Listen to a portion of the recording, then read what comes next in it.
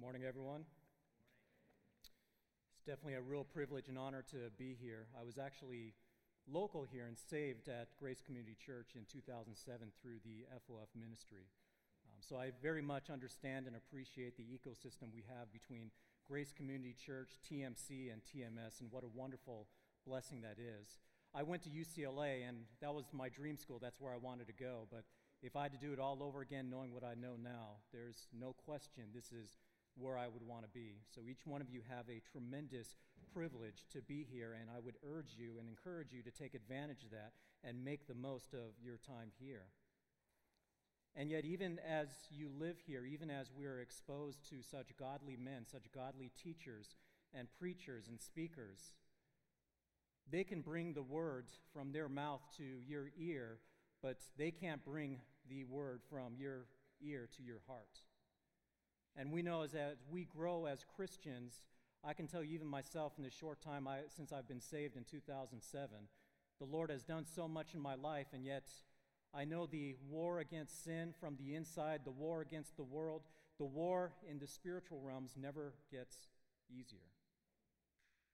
We are constantly battling. And I would submit to you this morning that as a part of that battle, there's going to be one absolutely important ingredient that's going to help get you through. There's going to be absolutely one important necessity that's going to help you grow as a man or a woman of Christ. And it's not going to be how many times you attend church. It's not going to be how many times you simply just open the Bible and read, though that too is important. It's not even going to be just how often you pray, because that too can be treated like a checklist. It is going to be your love for Christ, your love for your Savior, your love for the one who died for you.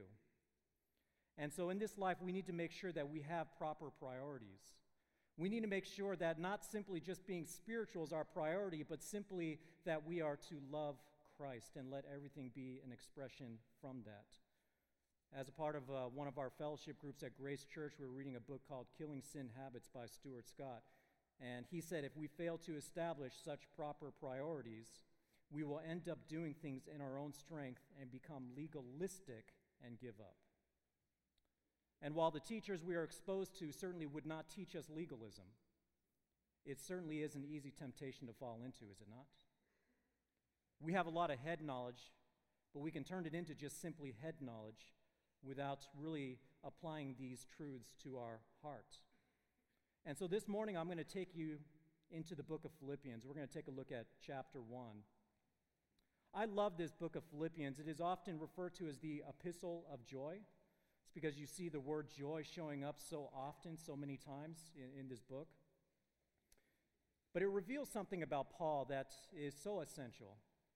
You know, when we think about Paul, there are a lot of thoughts that may come to our mind. We may think of Paul, the great apostle. We may think of Paul as the wonderfully deep and rich theologian, right? He wrote the book of Romans, an incredibly deep treatise on the gospel. We may think of the man who's been through so many persecutions, so many places, so many churches. But what the book of Philippians really reveals, and especially even as you open up into this first chapter, was that more than any of those things, though true, Paul was a man who just loved the Lord Jesus Christ. Now, this Christian life is never easy, but if we are fueled by a true love for Christ, we will endure, we will grow, we will glorify God, and we will even know what true joy is. True joy in Christ. And so in examining this first chapter of Paul's letter to the Philippians, we're going to find 4 defining characteristics of his love for Christ. 4 defining characteristics of his love for Christ. Now, you may know the setting of the book of Philippians. If you don't, Paul is in prison. He's in Rome. He's awaiting trial to see Caesar. He had been taken up there from Jerusalem.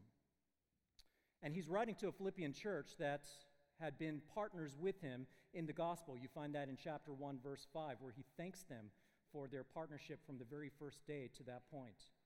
In fact, they loved him so much that they sent Epaphroditus up to minister to him, and Epaphroditus nearly dies in the process. So he sends Epaphroditus back with this letter to encourage the Philippians to a joyful pursuit of Christ, while also giving them an update on his imprisonment situation. So, like I said, in this chapter, we're going to find 4 characteristics just from the life of Paul. 4 characteristics of a man who loves Christ. And the first of those 4 is that his love for Christ is stronger than personal afflictions. His love for Christ is stronger than personal afflictions. We're going to go straight to verse 12. After Paul's introduction to the church, after his opening prayers, he goes to verse 12 and he's going to give an update on his imprisonment situation. Now, what we're going to do today, we're going to cover verses 12 all the way to 30. Now, that's a lot of verses, I understand. And normally we would just take a few verses and dive really deep into this. But what I want you to see is when you take a look at the whole first chapter, in its entirety, you're going to see a very important connecting thread that I trust will speak very powerfully into your heart. And so when we look at verse 12, Paul is now giving an update on his imprisonment, and he says, "Now I want you to know, brethren, that my circumstances have turned out for the greater progress of the gospel, so that my imprisonment in the cause of Christ has become very well known throughout the whole Praetorian Guard and to everyone else, and that most of the brethren, trusting in the Lord because of my imprisonment, have far more courage to speak the word of God without fear. Some, to be sure, are preaching Christ even from envy and strife, but some also from goodwill. The latter do it out of love, knowing I am appointed for the defense of the gospel. The former proclaim Christ out of selfish ambition rather than from pure motives, thinking to cause me distress in my imprisonment. What then? Only that in every way, whether in pretense or in truth, Christ is proclaimed, and in this I rejoice." As we take a look at this passage, we see Paul mentioning his circumstances right there in verse 12, saying, "My circumstances have turned out for the greater good." What are those circumstances? Well, he's been imprisoned. He is in prison, and if you think about Paul being the preeminent apostle to the Gentiles, the man who would start all these Gentile churches, responsible for nearly half of the books that we have in the New Testament, now that he's in prison, there is a natural concern that would come over believers about the gospel ministry, about its spread. But this is a reminder to us that it's not us who do the work, but God. And Paul is pointing this out. It's not that my imprisonment has hindered the gospel, but it has actually caused the gospel to spread in a greater way. And verse 13 says, "My imprisonment in the cause of Christ has become known throughout the whole Praetorian Guard." You get close to the end of the book of Philippians, he even mentions that everyone in Caesar's house greets you. His imprisonment has led to the greater spread of the gospel, not only through the fellow brothers who are out there preaching, but also even within Caesar's household. But what's so important is that his imprisonment is for the cause of Christ. It was mentioned just earlier that the world is growing increasingly hostile against Christianity. And we don't know when or if there's going to be a time very soon in which we may face the threat of imprisonment or fines or some sort of legal action just on the basis of standing true for God. And as you go out into the world and you face these threats, it is a reminder to us that, as Paul said, my imprisonment is for the cause of Christ. If you're ever persecuted or blamed for any reason, make sure it's for the cause of Christ. Make sure it's not because you're a traitor, it's not because you broke some laws, it's not because you're slandering, it's not because you're fighting, it's not because you're being a bad citizen in any way, but it is strictly for the cause of Christ. But when we look at starting in verse 14, here's how the gospel has been spreading. He says, "Most of the brethren trusting the Lord because of my imprisonment." So not only is his imprisonment actually leading to the greater progress of the gospel, but fellow brothers in Christ are actually encouraged when he's in prison. They're not discouraged. They're not worried. They're not standing back and saying, "Oh, what's going to happen to me now?" This is not like the disciples when Jesus Christ went to the cross and they were scattered. Rather, they're saying that brothers were encouraged to speak the word of God without fear. And then from verses 15 through 17, we hear about those two groups. Now, I know you've read this passage many times. You guys know this passage. These two groups, some were preaching out of envy and greed, seeking to do Paul harm. Some out of goodwill, some out of true love. But what's interesting here is that we see evidence of division. We see evidences of people that actually want to afflict Paul. Now, I would remind you, this is not the same situation as Galatians 1, when Paul says, even if an angel or anyone else comes and preaches to you a gospel contrary to what we had preached to you, they are to be accursed. This is not the same situation. Because I remind you again, in verse 14, he refers to them as brethren. These are fellow believers. And there is an unfortunate truth that even within the body of Christ, there are going to be tensions that come up. There are going to be people that speak evilly about you. We know even in the evangelical world how many people might not be so appreciative of John MacArthur's ministry. They might not like some of the things that he teaches. They might even say some things that are negative, and yet they're a true part of the body of Christ. They're preaching a true gospel. Yeah, but it is a reminder to us that even as this is happening, even as this division is occurring, of course, if you have an opportunity to reconcile with those who are dividing against you or those that you have divided against, you should reconcile. But look at what Paul's reaction is. Verse 18, he says, what then? He says, only that in every way, whether in pretense or in truth. Look, I don't care what their motives are. Christ is proclaimed. You know what was more important than his own pride? You know what was more important than Paul's own name? You know what was more important than the fact that he was being slandered or spoken evilly about? It's the fact that he took rest and comfort in the fact that Christ is being proclaimed.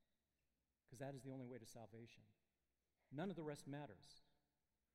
We must decrease while Christ increases. And so we must remember that Christ is more important. The cause of Christ, our love for Christ, is stronger than any personal afflictions we may face. Some of us were so tempted to start slandering even our own brothers and sisters when we hear that they have something against us. Resist that. Place Christ as preeminent. Make your love for him most important. And just pray that while you would have an opportunity to reconcile, that Christ would be glorified through that individual no matter where they go. And that is exactly what Paul takes comfort in. But Paul's joy, as he expresses it here, is not simply just for the present. It's not just simply for the present time. In verse 18, he says, I rejoice. But at the end of verse 18, he says, yes, and I will rejoice. So he has a cause for rejoicing now, but he also has a cause for rejoicing in the future. And that leads us to the second point. The second characteristic of Paul's love for Christ. The first was that his love for Christ is stronger than personal afflictions. The second says love for Christ is stronger than the threat of death. Stronger than the threat of death. We get to verse 18. At the end of verse 18, once again, he says, yes, and I will rejoice. For I know that this will turn out for my deliverance through your prayers and the provision of the Spirit of Jesus Christ, according to my earnest expectation and hope, that I will not be put to shame in anything, but with all boldness Christ will even now, as always, be exalted in my body, whether by life or by death. Now, the interpretive question here that we have to wrestle with is in verse 19. What does Paul mean by deliverance? You see, if you've taken Greek and you can see the Greek New Testament, you'll know that the word for deliverance is the same word used for salvation. So it can mean deliverance in a physical sense, or it can mean salvation, or it can mean deliverance through some sort of situation. And the question here, well, what is he referring to? Because if you read commentaries, they're going to point in all kinds of different directions. Well, I think the key is to look at the rest of the passage, and I think it's going to become more clear what it is he is referring to. Now, I remind you that the Philippians that he's writing to were referred to as partners of the gospel. So they knew what Paul was doing. They were prayer partners with him. So in at the end of verse 19, when he says, through your prayers and the provision of the Spirit of Jesus Christ, he is confident of his deliverance. So first question is, well, what exactly were the Philippians praying for? Well, we might get a couple of hints from a couple of other letters that Paul wrote while he was in prison. See, he didn't just write this letter to the Philippians, he also wrote a letter to the Ephesians and a letter to the Colossians as well. And if you were to take a look at Ephesians chapter 6, verses 18 through 20, Paul is going to remind the Ephesians of the importance of prayer. But he's also going to ask them to pray for him as well. Ephesians chapter 6, verse 18 reads, "With all prayer and petition, pray at all times in the Spirit, and with this in view, be on the alert with all perseverance and petition for all the saints." But look at this. Now he's going to ask about himself.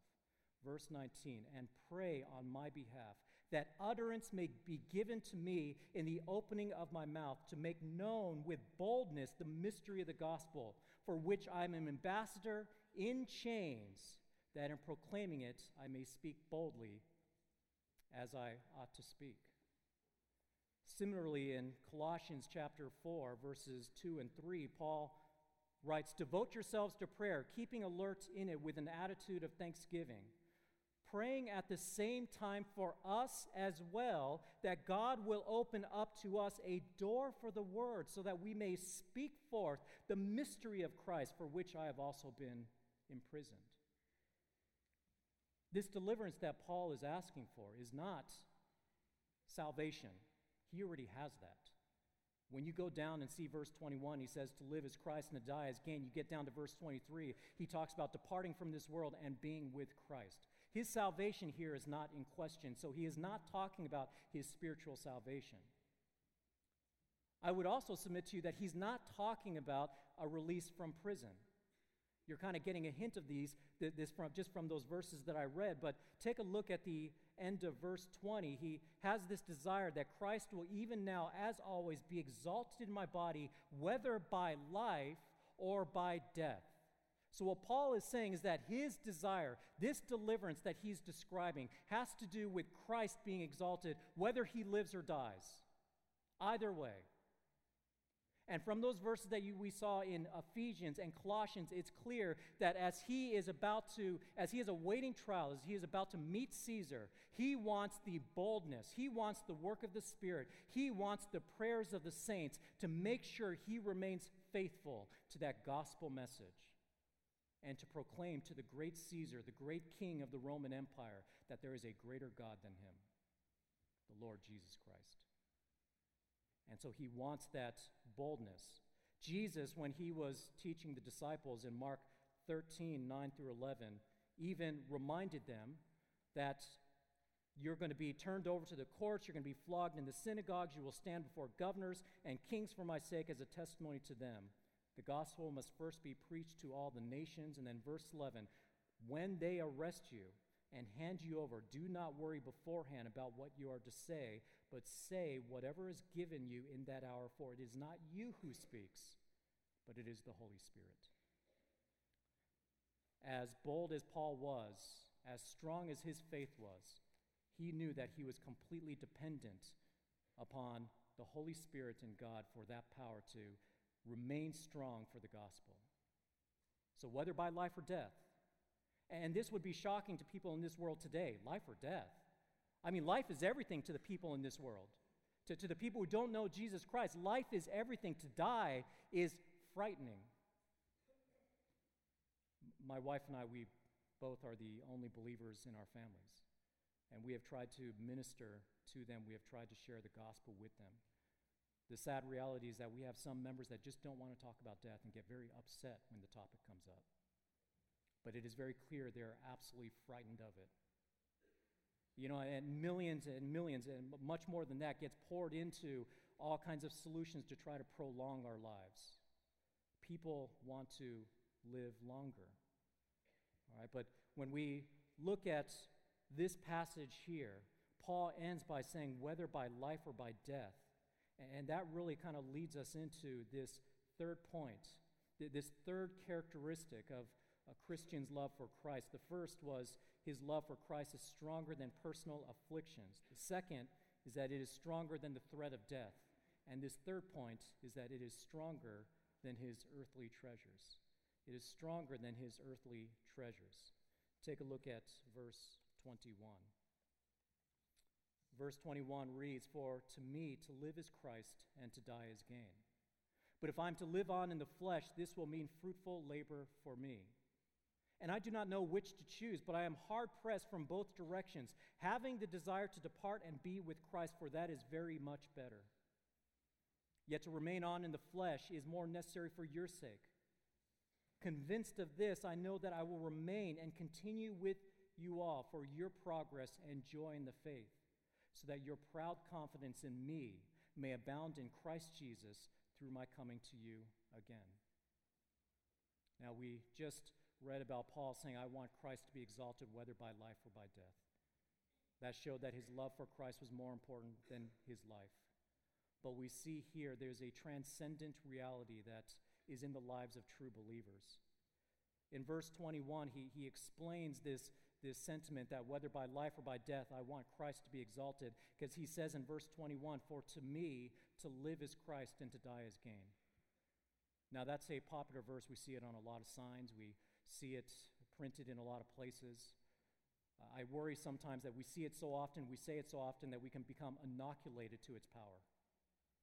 And we're going to come back to this verse before I'm done, but let's see what he means in this verse just in this immediate context. He says, if I'm to live on in the flesh, this will mean fruitful labor for me, and I do not know which to choose. Paul is in a bind. He's in a debate. He's caught between the proverbial rock and the hard place. But this debate, this dilemma of whether to stay or whether to go, it's not because heaven has almost equal glory with earth. It's not because there are pluses and minuses to both sides, and he's worried about giving up certain things on earth, but he's debating against some of the positives that he's going to get in heaven. All right, it's not that at all. There is absolutely no debate when comparing the two places. I mean, look at verse 23. He says, I am hard-pressed from both directions, having the desire to depart and be with Christ, for that is very much better. And in the Greek, it's literally, it is better by far. I mean, to put it in our terms, it's better by a mile. There is no comparison. You want to compare living in this life to living with God in heaven? There is absolutely no comparison. It is better by far to depart and be with Christ. There is absolutely no debate. Paul's debate, though, the only reason why he's caught in both directions is revealed in verse 24 when he says, yet to remain on the flesh is more necessary for your sake. But what we see here is that Paul's life, while his life is characterized by Christ, it is characterized by the purposes of Christ, living for Christ, loving Christ, sharing Christ, teaching and preaching Christ, he knows that there is something so much better awaiting for him at the end. The only reason why he wants to stick around is for the benefit of his fellow believers. It's the benefit of the church. That's the only reason why he wants to stick around. Now, when we think of heaven, though, what is it that he was looking forward to? A lot of Christians I meet will often say, you know what, I don't need to hear about what awaits us in heaven. I'll just be happy to be there. You've probably heard people say that. Maybe you've said it, right? It doesn't matter what rewards we get. It's not about the rewards. It's just about being in heaven. Well, I appreciate that sentiment, but the Bible actually talks about rewards. So if we say that we're going to ignore everything that has to do with the rewards, we're saying that those portions of the Bible that talks about rewards, we're saying that's not important. Of course, we wouldn't want to say that. All Scripture is God-breathed. It's all important. And we look at what the Bible has to say about rewards. Matthew 6:19 through 21, Jesus says, do not store up for yourselves treasures on earth, where moth and rust destroy and where thieves break in and steal, but store up for yourselves treasures in heaven, where neither moth nor rust destroys, or where thieves do not break in and steal. Peter picks up on the same theme. When he writes the letter of 1 Peter, well, what does he say in verse 3, chapter 1, 1 Peter chapter 1, verse 3, said, blessed be the God and Father of our Lord Jesus Christ, who according to his great mercy has caused us to be born again to a living hope through the resurrection of Jesus Christ from the dead. But here's the reason. Here's the purpose, to obtain an inheritance which is imperishable and undefiled and will not fade away, reserved in heaven for you. And Peter was writing to a group that was concerned about persecution at the hands of Nero. How does Peter encourage them? By reminding them of their treasures. Furthermore, we have verses like 1 Corinthians chapter 2, verse 9. A few years ago, my wife and I had the pleasure of traveling with a number of people from the Faith Builders Fellowship group. We went to Greece and Turkey. And I remember going to a place called Santorini Island, one of the most beautiful places I'd ever seen. We went up to this high point and we're overlooking the beautiful Greek architecture on these green rolling hills. So some of the deepest blue oceans I've ever seen. The sky was clear. I mean, it was just absolutely gorgeous. And I remember standing there going, Lord, I can't imagine anything more beautiful than right here, right now, overlooking this scenery. And then what came to mind was 1 Corinthians 2:9, when Paul said, things which eye has not seen and ear has not heard, and which have not entered the heart of man, all that God has prepared for those who love him. You know what this means? You've never seen something as beautiful as what's going to await us in heaven. You've never heard anything as beautiful as what you're going to hear when we get to heaven. You can't even imagine how great the glories of heaven are. It is an absolute rebuke against this world that likes to portray heaven as blue skies, clouds, and angels playing harps. That's absolutely ridiculous. And you know, the result is that people have this vision of heaven that's dull and bland and boring, and they're like, I don't want to go there. And on the other hand, you have some people that are robbing the actual punishment that comes in hell, right? By saying that, oh, you're going to be absolutely destroyed and you're going to have no consciousness of what's going on. Or some false denominations will say, oh, hell is really no different than earth is right now. So if you're in hell, it's really just this current earth. And by robbing heaven of its glories and by robbing hell of its punishment, we now have a gospel that is absolutely impotent. No one wants to go to the heaven. No one's really all that afraid of hell. Why should I believe your message? But what we see here, when we're faithful to the Bible, there are absolute riches awaiting us in heaven. And you know what? Not only that. You know, it's not only the treasures that are being described. It's not only these sights and sounds and things that will challenge our imaginations, but Revelation 21, verse 4, talks about how at the time of the new heavens and the new earth, that God himself will wipe away every tear from their eyes. There will be no longer any death. There will be no longer any mourning or crying or pain. The first things have passed away. If you have loved ones who are going through difficult times, maybe they're suffering from a terminal illness of some sort. If you've lost close ones in your own family, maybe some close friends, you know what it is to grieve over that loss. You know what it is to feel for someone who's going through so much pain. And as you age, most of you are very, very young. As you age, you will learn that things just don't work as well as they used to. Pains start to introduce themselves in places that you couldn't have even imagined. I'm Asian, so I'm actually older than I look, I know. I can speak from experience here. When you get up to heaven, these things will be taken away. They'll absolutely be taken away. But you know what? When we look at this passage, all these things are biblical. All these truths are biblical. The treasures in heaven, the sights, the sounds, the things that will challenge your imagination, the freedom from pain, the freedom from death, all this is real. But you know what Paul is looking forward to? You know what Paul is looking forward to more than the treasures, more than the freedom from pains, more than all the sights and sounds and wonders? It's in verse 23.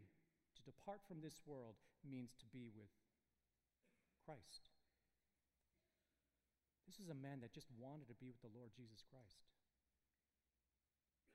Think about those rewards that we have awaiting us. Let that motivate you, but let your love for Christ be even greater than that.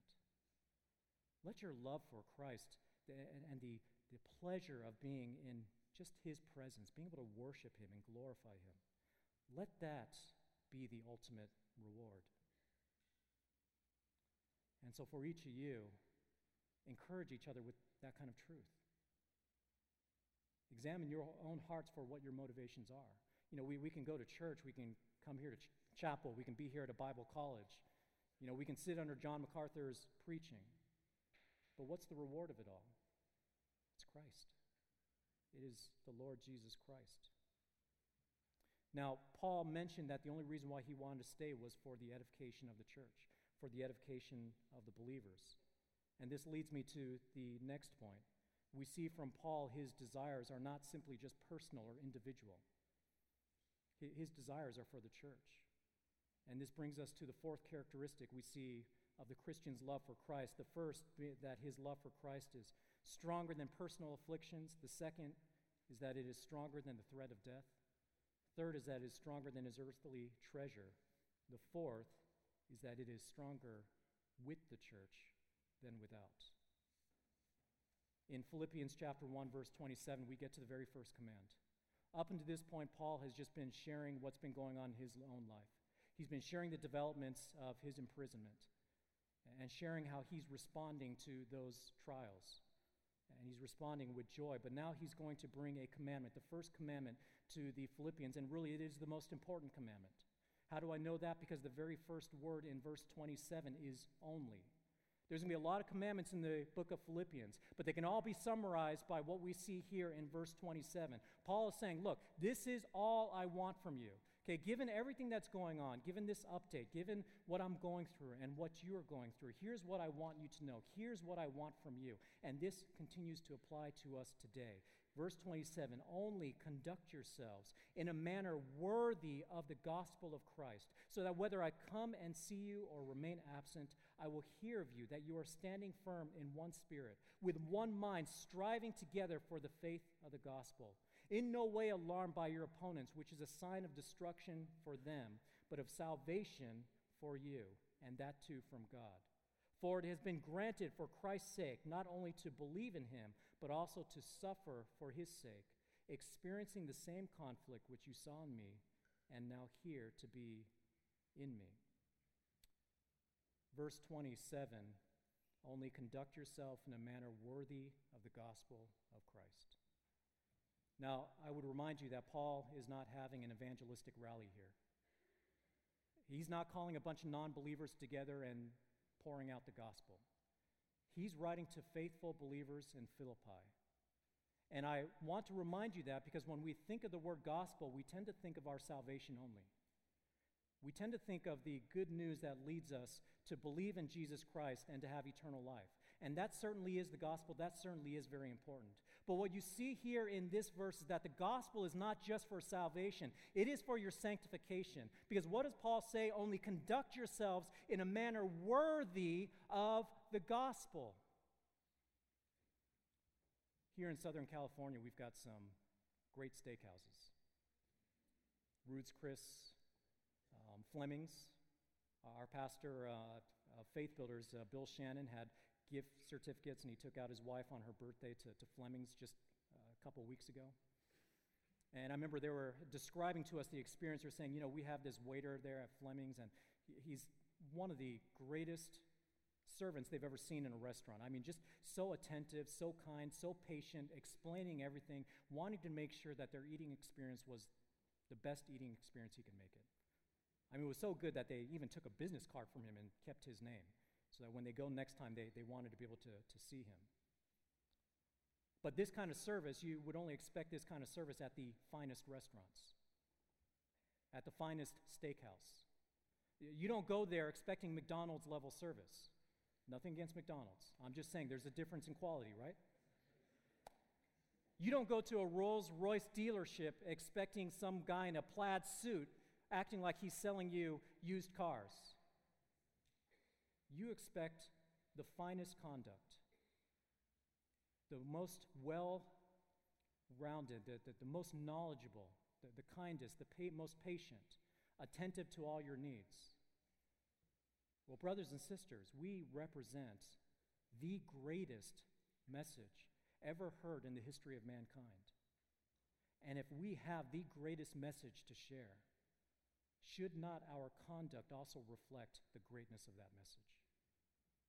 Conduct yourselves in a manner worthy of the gospel. But while there is so much implied by this, Paul immediately, look at Paul's focus here. Paul's going to immediately focus upon the church. You see, he says, conduct yourselves in a manner worthy of the gospel. And he says, whether I see you or remain absent. By the way, I love that, because what he's going to command is something that the church can do without Paul. It's something that the church can do without a John MacArthur. It's something the church can do without specific individuals. All right, but what he wants from them, he wants to hear that they are standing firm in one spirit, with one mind, striving together for the faith of the gospel. So this is the immediate application of that command. Paul says, I want you standing firm. The idea is being rooted in conviction. You are convicted over the truths, and you are immovable from those truths. But to say striving together is the idea of laboring together with one another. Okay, you're rooted in truth, but you're laboring together. You're laboring with your fellow brothers and sisters. But you're not just laboring for anything. You're just not rooted in any kind of conviction. Paul says this is for the faith of the gospel. So you see the word gospel mentioned twice here, and it's not being referenced to unbelievers. It's being referenced to believers. But notice also, standing firm, what does it say here? Standing firm in one spirit, with one mind, striving together. He is referring to the church as a body. You know what that tells me? For those of you who call yourselves Christians, you can't live your life as a Christian apart from the body of Christ. You can't sanctify yourself. You can't live a life that is worthy of the gospel of Christ apart from the church. You are called to be together in one body, standing firm with one mind, striving together with one spirit for the faith of the gospel. Because when you stand together, you're much stronger as a unit than you are the sum of the individual parts. And it is a testimony to the world, because when Paul says for the faith of the gospel, the idea is that you are a reflection of the light and the truth to those who don't know the truth, that need to hear the truth. This is for the faith of the gospel. But it's not only that. When you stand together, you embolden one another. You encourage one another. You bear one another's burdens.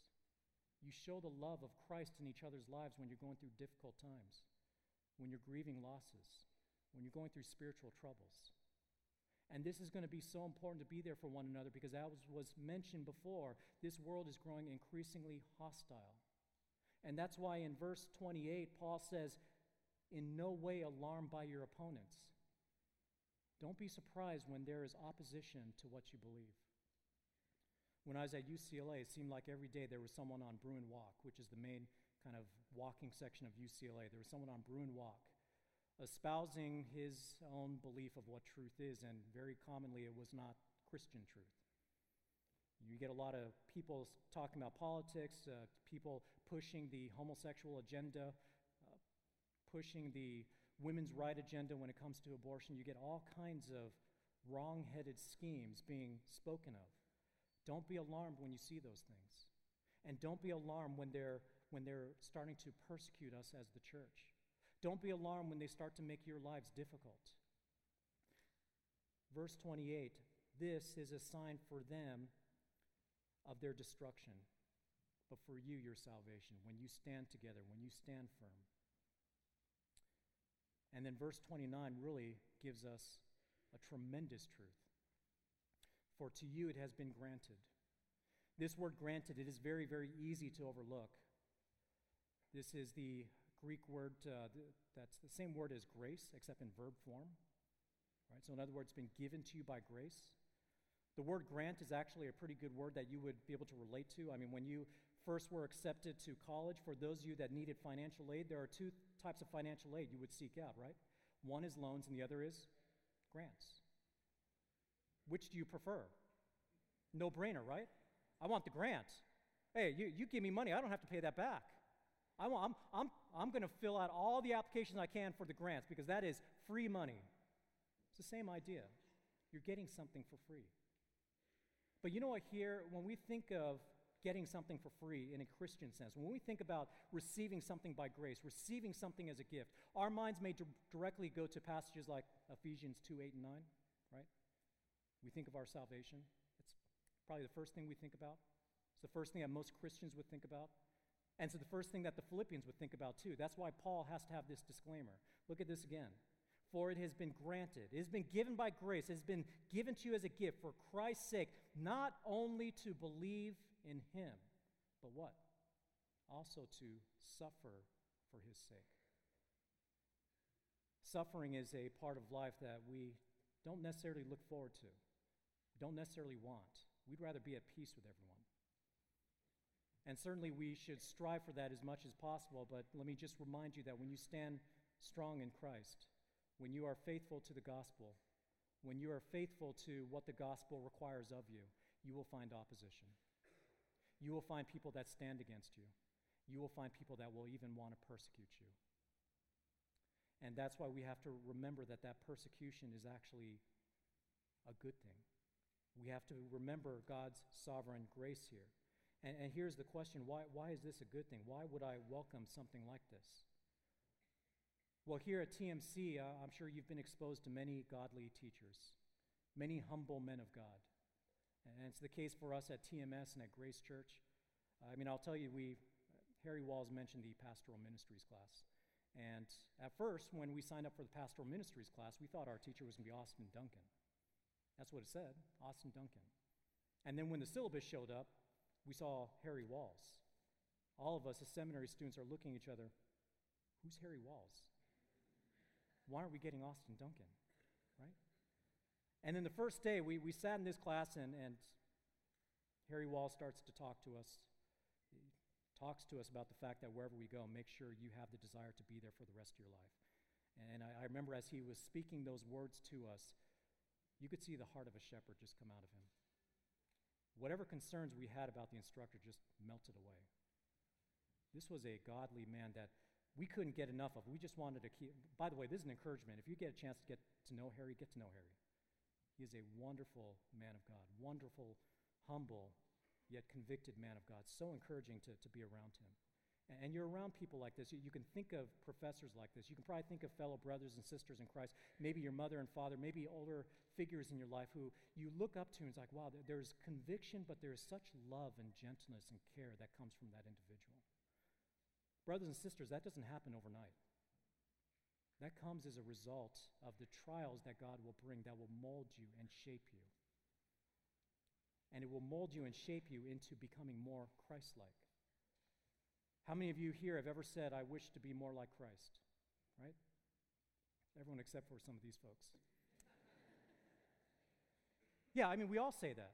I want to be more like Christ. But what was it that characterized the life of Christ? It was his suffering.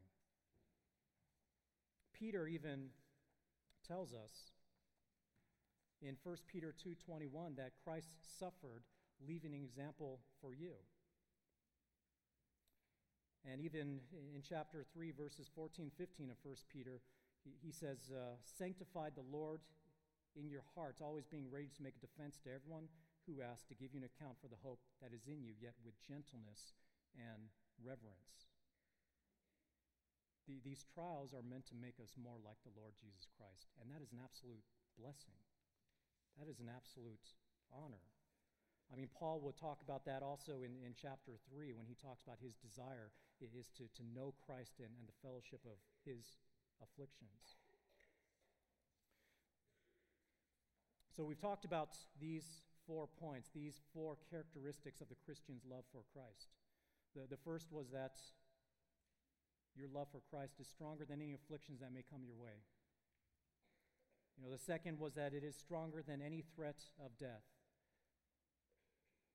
It is stronger than any earthly treasures that you have. And it is stronger together with the church than without. Now let me return back real quick to verse 21. To live is Christ and to die is gain. You realize that if you replace Christ with any other word, this sentence no longer makes sense. To live is athletics. Well, as you age, you get older, you can no longer participate in athletics. If you're a basketball fan, you know Kobe's going through his farewell tour simply because his body doesn't hold up to the pressures anymore. To live is athletics, to die is no more athletics. To live is wealth.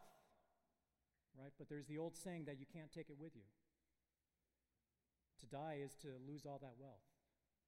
You can come up with any passion you have, any obsession that you have in this world, anything that you enjoy doing, anything that you live for when you wake up in the morning. And this sentence will not make sense unless that desire is Christ. See, to live is Christ, and to die is gain. But that means for all of you, you must know the Lord Jesus Christ. Christ needs to be the flame of your heart. If you've been living all this life, going to church, coming here to TMC, going to these chapels, thinking you're a Christian, but not feeling any love or desire for Christ and his purposes, then I would call for you to wake up. Because there is nothing but eternal torment that awaits those who truly does not know and love the Lord Jesus Christ. But if you've been saved, as the old saying goes, remind yourself of the gospel regularly. Cultivate that love for Christ in your heart. Let that be the motivation behind everything that you do in this life. I'll close with an illustration. When I was in high school, I remember there was 2 sports I wanted to play, football and basketball. That's all I wanted.